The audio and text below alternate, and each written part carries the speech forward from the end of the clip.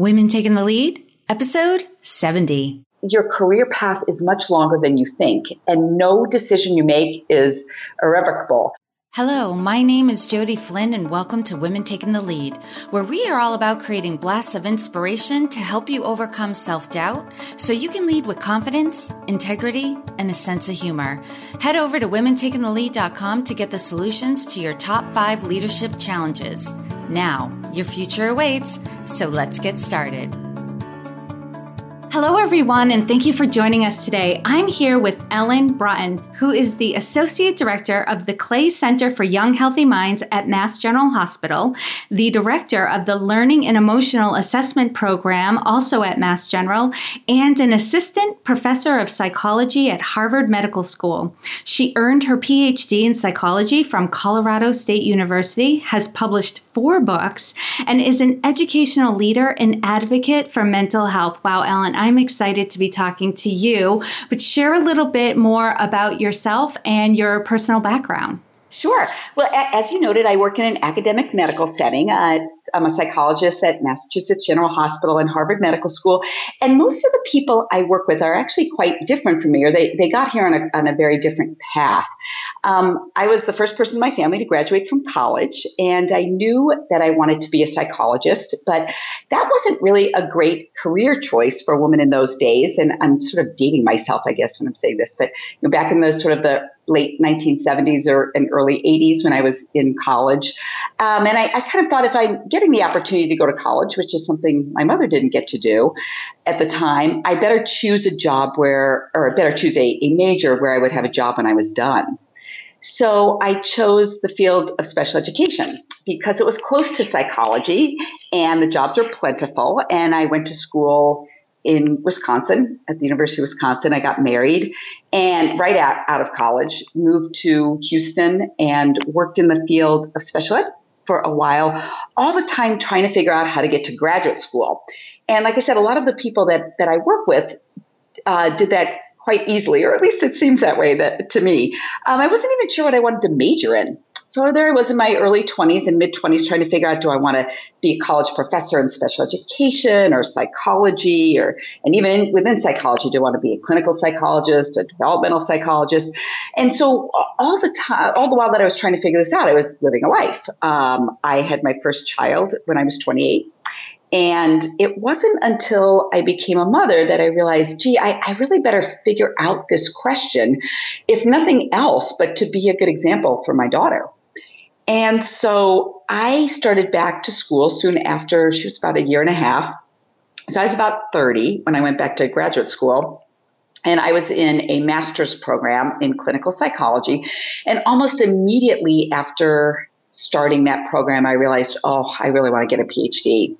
And I had a wonderful mentor at the time who gave me opportunities and I took them. And I think that's one theme in my journey is that I've had great mentorship and I've taken them up on all the opportunities that they've given me. He did things like, he would see an article that I wrote for class and told me to submit it for publication or submit it for a possible award. And all of those things actually came to fruition for me. So I then applied to PhD programs. And within the first week of starting my PhD program, I found out I was pregnant, which was a very welcome thing.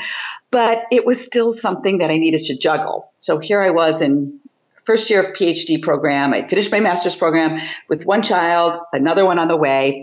My son was born at the end of the first year of my PhD program. And then I spent the second year sort of managing daycare and classes and research. And it was a very busy time of my life. And in clinical psychology, we have to do what's called an internship at the end of our training. So we have to do a dissertation, but then we also have to do a year-long internship, very much like a residency or an internship and residency in medicine. And so I was poised, I finished all my coursework. I was poised to apply in the fall for the next year's internship class. And everything was going according to plan until right about the time I was applying to school, I actually was diagnosed with cancer, melanoma, and it totally threw me for a loop. This a long time ago, so I'm fine now, but it really kind of stopped me in my tracks.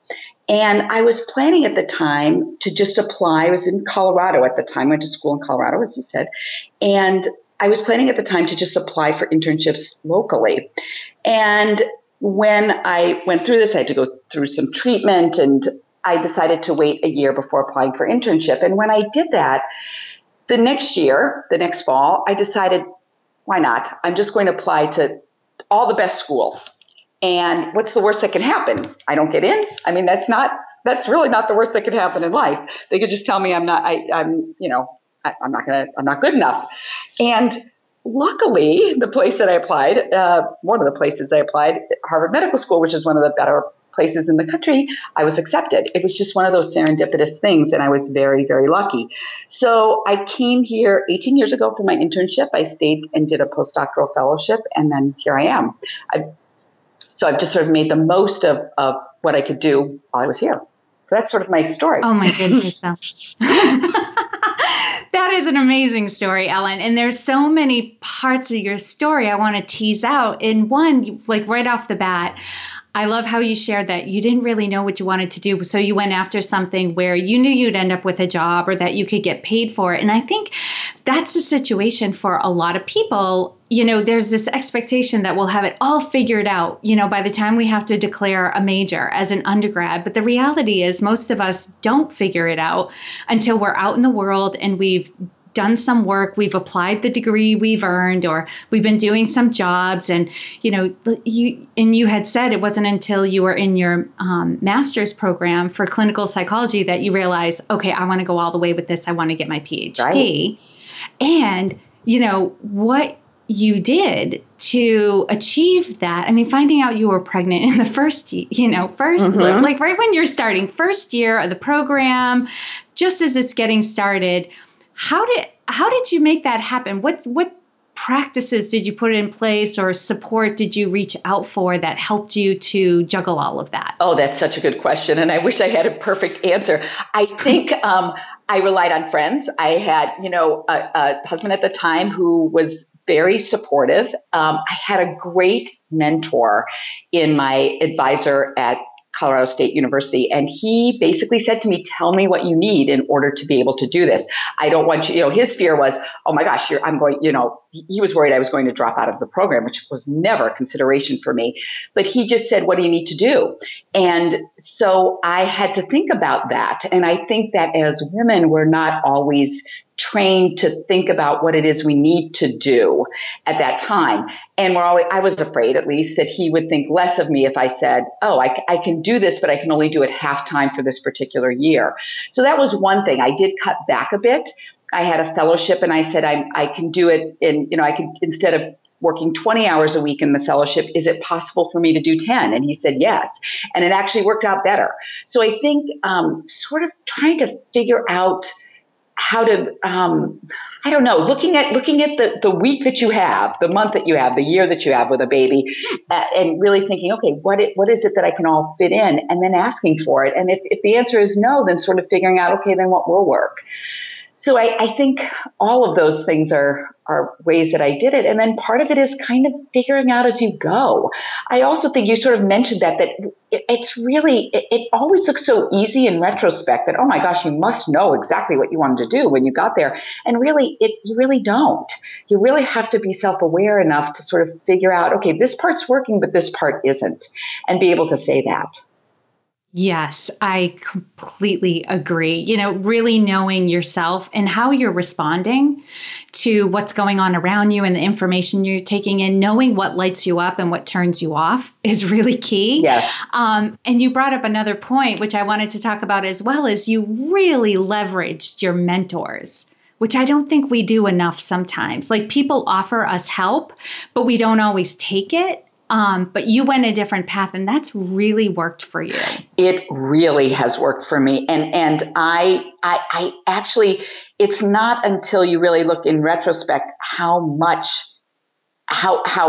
essential it is to rely on them. And I also think sometimes this wasn't the case in my case. I feel like my mentors have been absolutely perfect, but they're not always perfect. And I think that sometimes I was just very fortunate. But I think sometimes we look for perfection in a mentor, and so we discount things that they do or say. And I think that's something that we have to use what it is, what's there for us. And I think mentorship is absolutely important, and taking them, listening to their suggestions, and taking advantage of every opportunity they give you, or really consciously saying, this is an opportunity I can't do. And it goes back again to being aware of what can they offer me, what information or wisdom do they have to share, and being okay with that, people aren't perfect, right, but they do have something to offer. Yes. Ellen. Yes, they're in that position for a reason. They got there for a reason, and oftentimes they still have a lot to teach you. Absolutely. Wow, Ellen, you've definitely had success in your life. I mean, look at where you are now. That is so great. And you've gained a lot of confidence. But take us back to a time when you may have undervalued yourself. I call it the playing small moments, where you may not have been aware that you were undervaluing, your potential at the time. Share with us the story and the lessons you've learned. So I think this is a good question. I think about 7 years, a little over, now it's going on 8 years ago, I was asked to start a new program at Massachusetts General Hospital called the Learning and Emotional Assessment Program. It's a program where we assess children who have a broad range of issues, from ADHD to learning disabilities to autism spectrum disorders. And it's a very, very busy practice in a very busy hospital. And it was the first kind of practice of its kind at our hospital, because it incorporates looking at children in the schools, as well as establishing a big research program along with this. So it was a very exciting time. I don't think when I started that program that I actually took on the role of a leader as I should have. I thought, again, this was another mentor, the person who is the chair of our department at Mass General, gave me this opportunity. But I thought, oh gosh, this is a great opportunity, but I didn't wear the role of being a leader like I should have. I didn't think of myself first. I thought, what would be, for instance, I guess maybe I'll put it this way. I didn't listen to the people who had the experiences that I didn't have. And I think I tended to identify more with those who were going to work for me instead of those who worked above me. And in some ways that's good, and in others it's not. And I think a true leader has to be able to incorporate both. They can't think top down, and they can't just think bottom up. They sort of have to be able to think of both. And in order to do that, you've got to be confident in both worlds. And I don't think at that time, I made some mistakes when I started the program, nothing big, but I know for myself, I made my road a little bit more bumpy, because I didn't think of myself as a leader. I didn't make use of the kinds of things that I should have done. So what I do now a lot of times is, for the people who I do mentor, I try to get them to think like a leader. So for example, I will say to them, they come to me with a problem, and I'll say things like, well, what would you do if you were in my shoes? What would you tell yourself? So they can sort of think about, okay, I'm looking at this problem from a role of administration or in a leadership position, but how would you approach that problem in your shoes, sitting where you are, but then also incorporating where I am? And so that's one way I've sort of tried to learn from my mistakes, and also help others who are also learning. What a brilliant question to ask the people you're mentoring too, because I think you're right. I think that's what gets in our way when we first become leaders, is we don't own that we are leaders. Yes. And so we act like we're not. And that can be a little dangerous when you are the leader, looking around for who's the leader when it's you. Yes, exactly.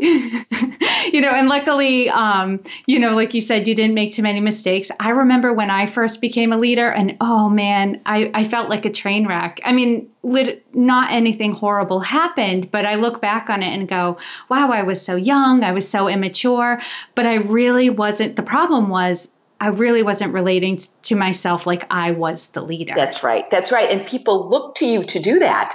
And that's the thing. If you don't own that, you're letting not just yourself down, but everybody who's working for you, because they are learning from you. And I think it's such an easy thing to do when you're thrust at any age in that leadership kind of position. Yes. And and from experience too, I know some people, when they first become a leader, sometimes their peers don't, may pull at them a little bit, like, don't become that person, be one of us, yes. Stay. But at the same time, they want you to take the lead, right? They want you. They do. And I think you have to be aware that some people, and it's not always the people, sometimes it's people above you, but some people will not be happy that you are in a position that you are, depending on what kind of leadership role you're put in. Like, some people will just never be happy that it wasn't them who got that job, and you have to be able to live with that and not cope with that by undervaluing yourself, which I think is an easy mistake to make. Yeah, I definitely agree. And Ellen, would you agree that it's important in those times to see the bigger purpose of your leadership too? I found that to be very helpful, because sometimes I do, even today, not everyone's happy with the way, you might lead, or they don't want, they don't agree with your decisions, and that's going to happen. And you can have conversations too, but you have to know the purpose behind why and how you're leading in order to help them feel better about what's happening too. That's such a good point. And seeing the big picture, I think that's absolutely a great point. Yes, I couldn't agree more. All right.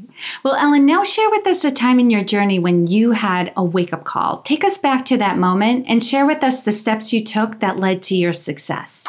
Oh boy, that's a good question, because the best thing that I can think of is when my oldest child, who's now 26 and hopefully a developing leader in her own right, when she entered middle school. So, you can hear from my journey that I, sort of started a little bit late, and I thought, well, this is a great thing, because now I'm starting work and my kids are older, so I'm not struggling in the work field as many of my peers were, who had put off having children till later and done school first.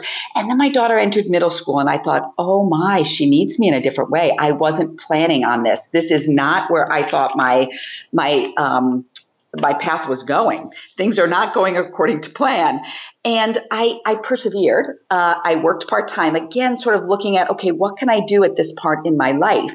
And I worked part-time. I did not sort of give up.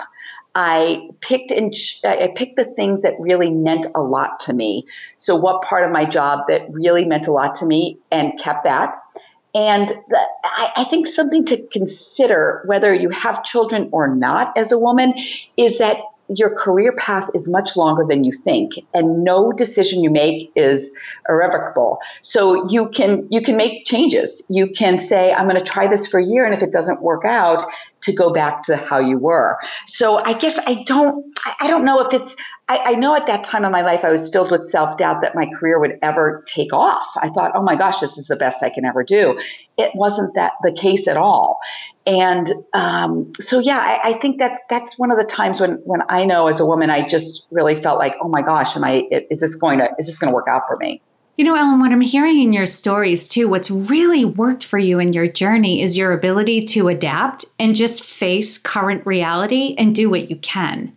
Oh, that's such a good point. I think that is exactly right. I think the ability to adapt at any stage in your career is probably, you're right, it's probably one of the most important things that we can do.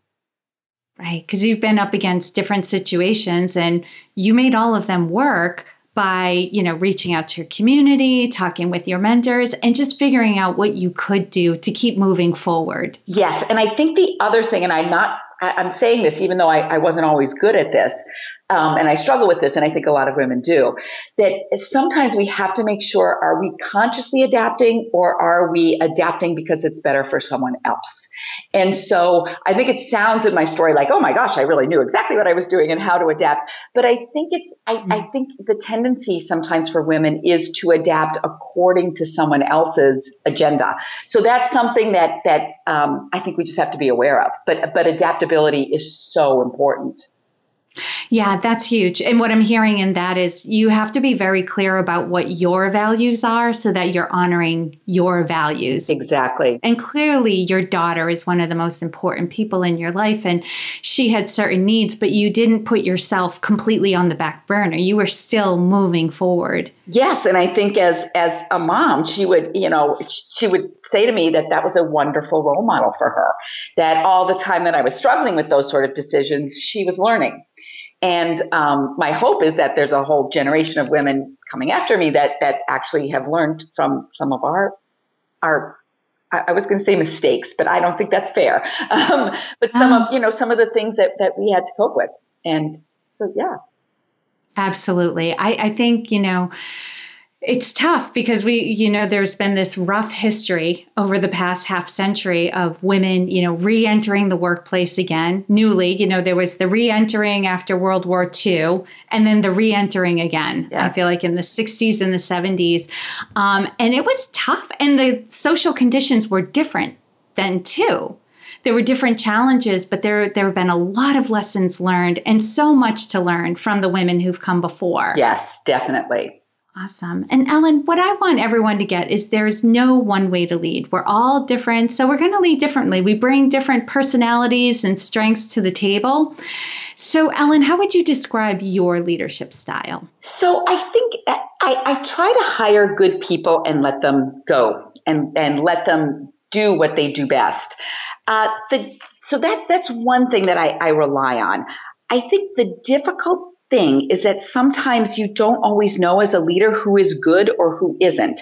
And I don't even mean that in a judgmental way, but who is able to be able to live with that kind of freedom.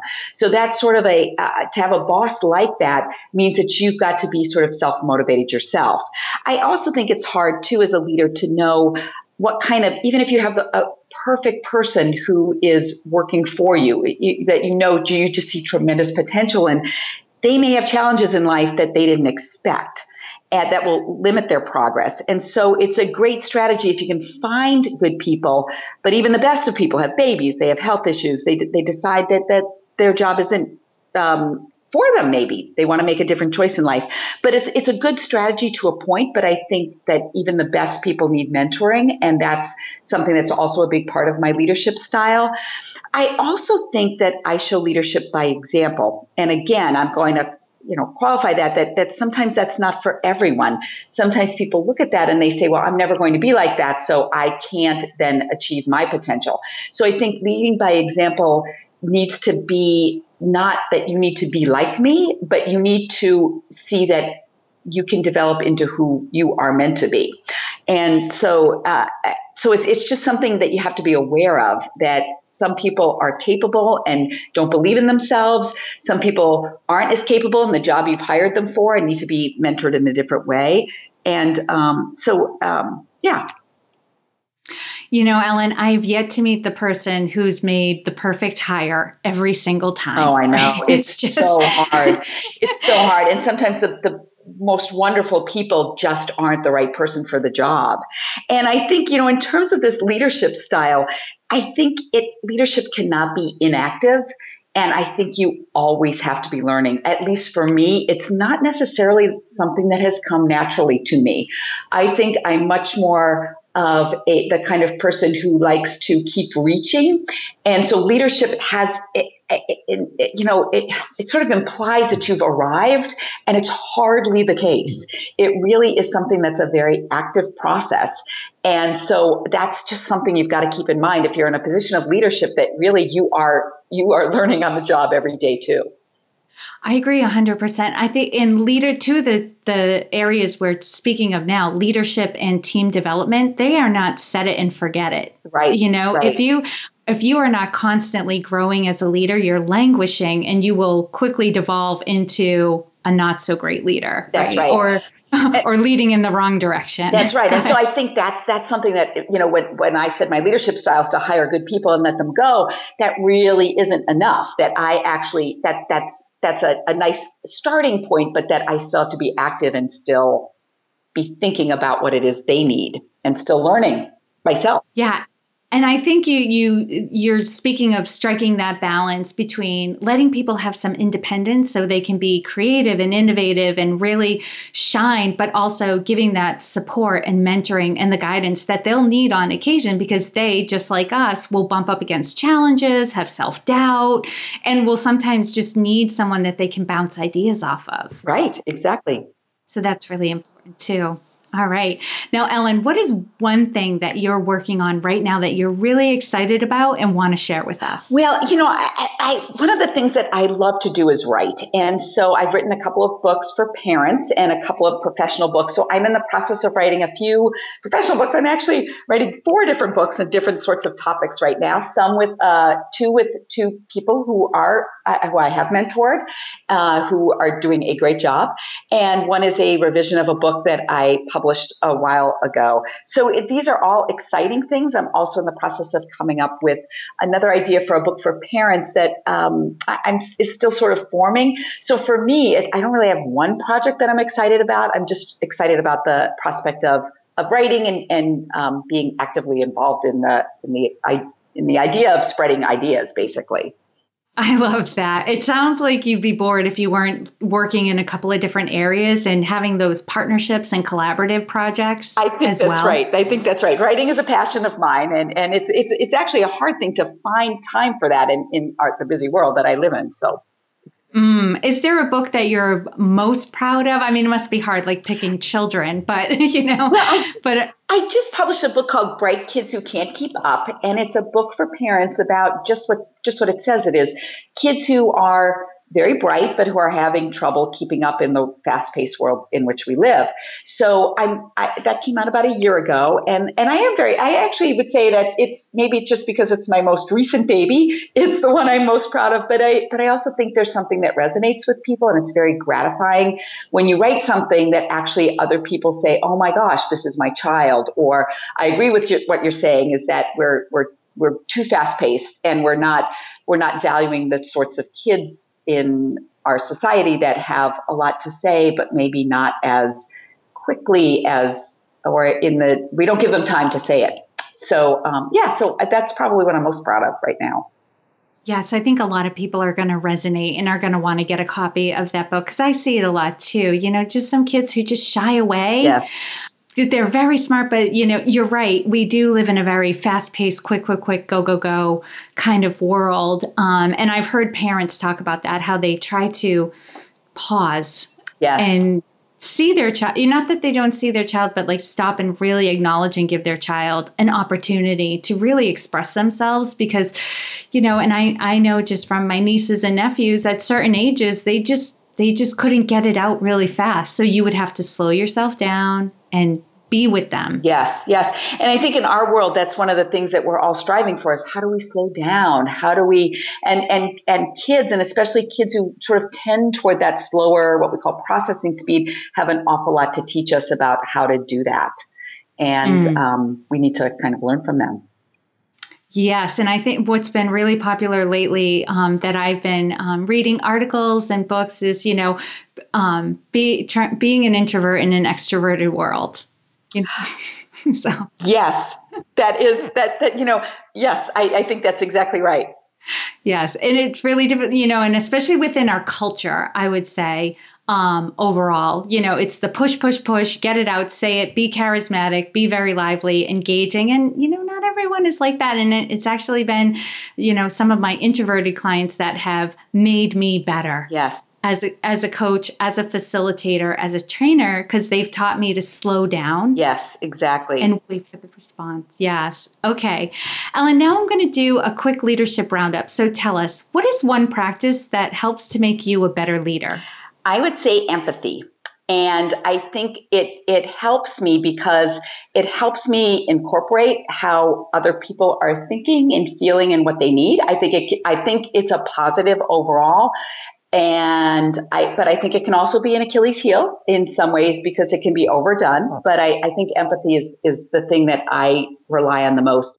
I think it's a great practice to be, dancing on that line between, too much, not enough. Yes. There's nothing, I don't think there's anything wrong with that, just to be in the inquiry. Yes. because I think it's different for every person. So what that tells me is it's not that you have one formula for empathy. Like I will always have this much empathy and no more for every person. But but I think it means like when somebody comes into your office with a request or with it to immediately sort of, okay, I'm going to look through this problem. I'm going to look at this problem through their eyes, at least for a bit. And I think that's very helpful in terms of forming a collaboration with either other leaders or people who work for you or coworkers. That's excellent. And Ellen, what is one book that you would recommend to a woman to help her develop her leadership? It's so funny that you mentioned introversion. That's why I laughed when you were talking about that, because the book that came to me was the book called Quiet, which is the power of introverts in a world that can't stop talking.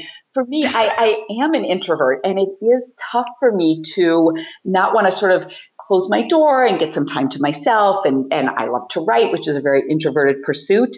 But I think that there's something, like you had said earlier, to be gotten, even if you're an extrovert, from reading about that, because we have a lot to learn from each other. So that's the book that just came to mind for myself. I love that. It's in my Audible queue. So I'm going to bump it to the top. Oh my gosh, you should really read it. I think you'll love it. I know I'm going to. Excellent. All right, Ellen, what advice would you give your younger self? I would say, don't worry, don't hurry, that your career path is much longer than you think it is. And it's hard to imagine that when you're starting out. You think you've got to pick the right job, pick one thing and stick with it. It's got to be the perfect decision. The choices that you make are going to be forever, and they're not. And I think that you'll be able to make changes, and you will have choices, and to not be in such a hurry. Yes. I think the younger generations are better than we are at realizing when they graduate from college, this is not going to be my only job. Yes. This is the first of many. Yes, it is. It is. All right. And Ellen, share with us a success quote or a mantra and why it has meaning for you. So the quote that always comes to mind for me is something that I saw on a high school teacher's wall when I was in high school. And it said, "Bloom where you are planted." And it's something that I just sort of, I feel like I kind of lived with wherever I was. I sort of took advantage and tried to bloom in those opportunities that I had. So I think that that's something to consider, is that we need, wherever we are, we need to make the most of those opportunities. If I had started out my journey saying I want to have the job I have right now, first of all, I couldn't have even imagined it, to be honest. Again, you're sort of like blooming where you are and taking advantage of the opportunities at the time will probably get you someplace that you never dreamed of. And that goes back to one of your strengths, which is to really assess current reality and make the most of it. Yes. And keep moving forward. Yes. Love that. All right, Ellen. Lastly, what is the best way for those listening to connect with you? The best place to look for me is on the www.mghclaycenter.org. So it's the Clay Center's website, and there are a lot of blogs by me. There's a way to get in touch with me through the center's website. Excellent. And you can find all the links and resources shared in this episode at womentakingthelead.com, or you can use the short link, which is womentl.com. Ellen, thank you so much for taking the time to inspire and enlighten us. We are all better for having met you. Oh, thank you so much. Thank you for joining me on Women Taking the Lead. Were you inspired to take some action today, but maybe don't know where to start? Or maybe you have so many great ideas you can't decide where to focus your attention. Don't let stress or overwhelm stop you from having the career, the business, or the life you want to live. Head over to womentakingthelead.com/coaching or use the short link womentl.com/coaching to sign up for a consultation with me. And to strengthen you on your leadership journey, I'd like to send you off with a quote from Marianne Williamson, so here goes. Our deepest fear is not that we are inadequate. Our deepest fear is that we are powerful beyond measure. It is our light, not our darkness, that most frightens us. We ask ourselves, who am I to be brilliant, gorgeous, talented, fabulous? Actually, who are you not to be? You are a child of God. Your playing small does not serve the world. There is nothing enlightened about shrinking so that other people won't feel insecure around you. We are all meant to shine as children do. We were born to make manifest the glory of God that is within us. It's not just in some of us, it's in everyone. And as we let our own light shine, we unconsciously give other people permission to do the same. As we are liberated from our own fear, our presence automatically liberates others. Again, thank you for joining me, and here's to your success.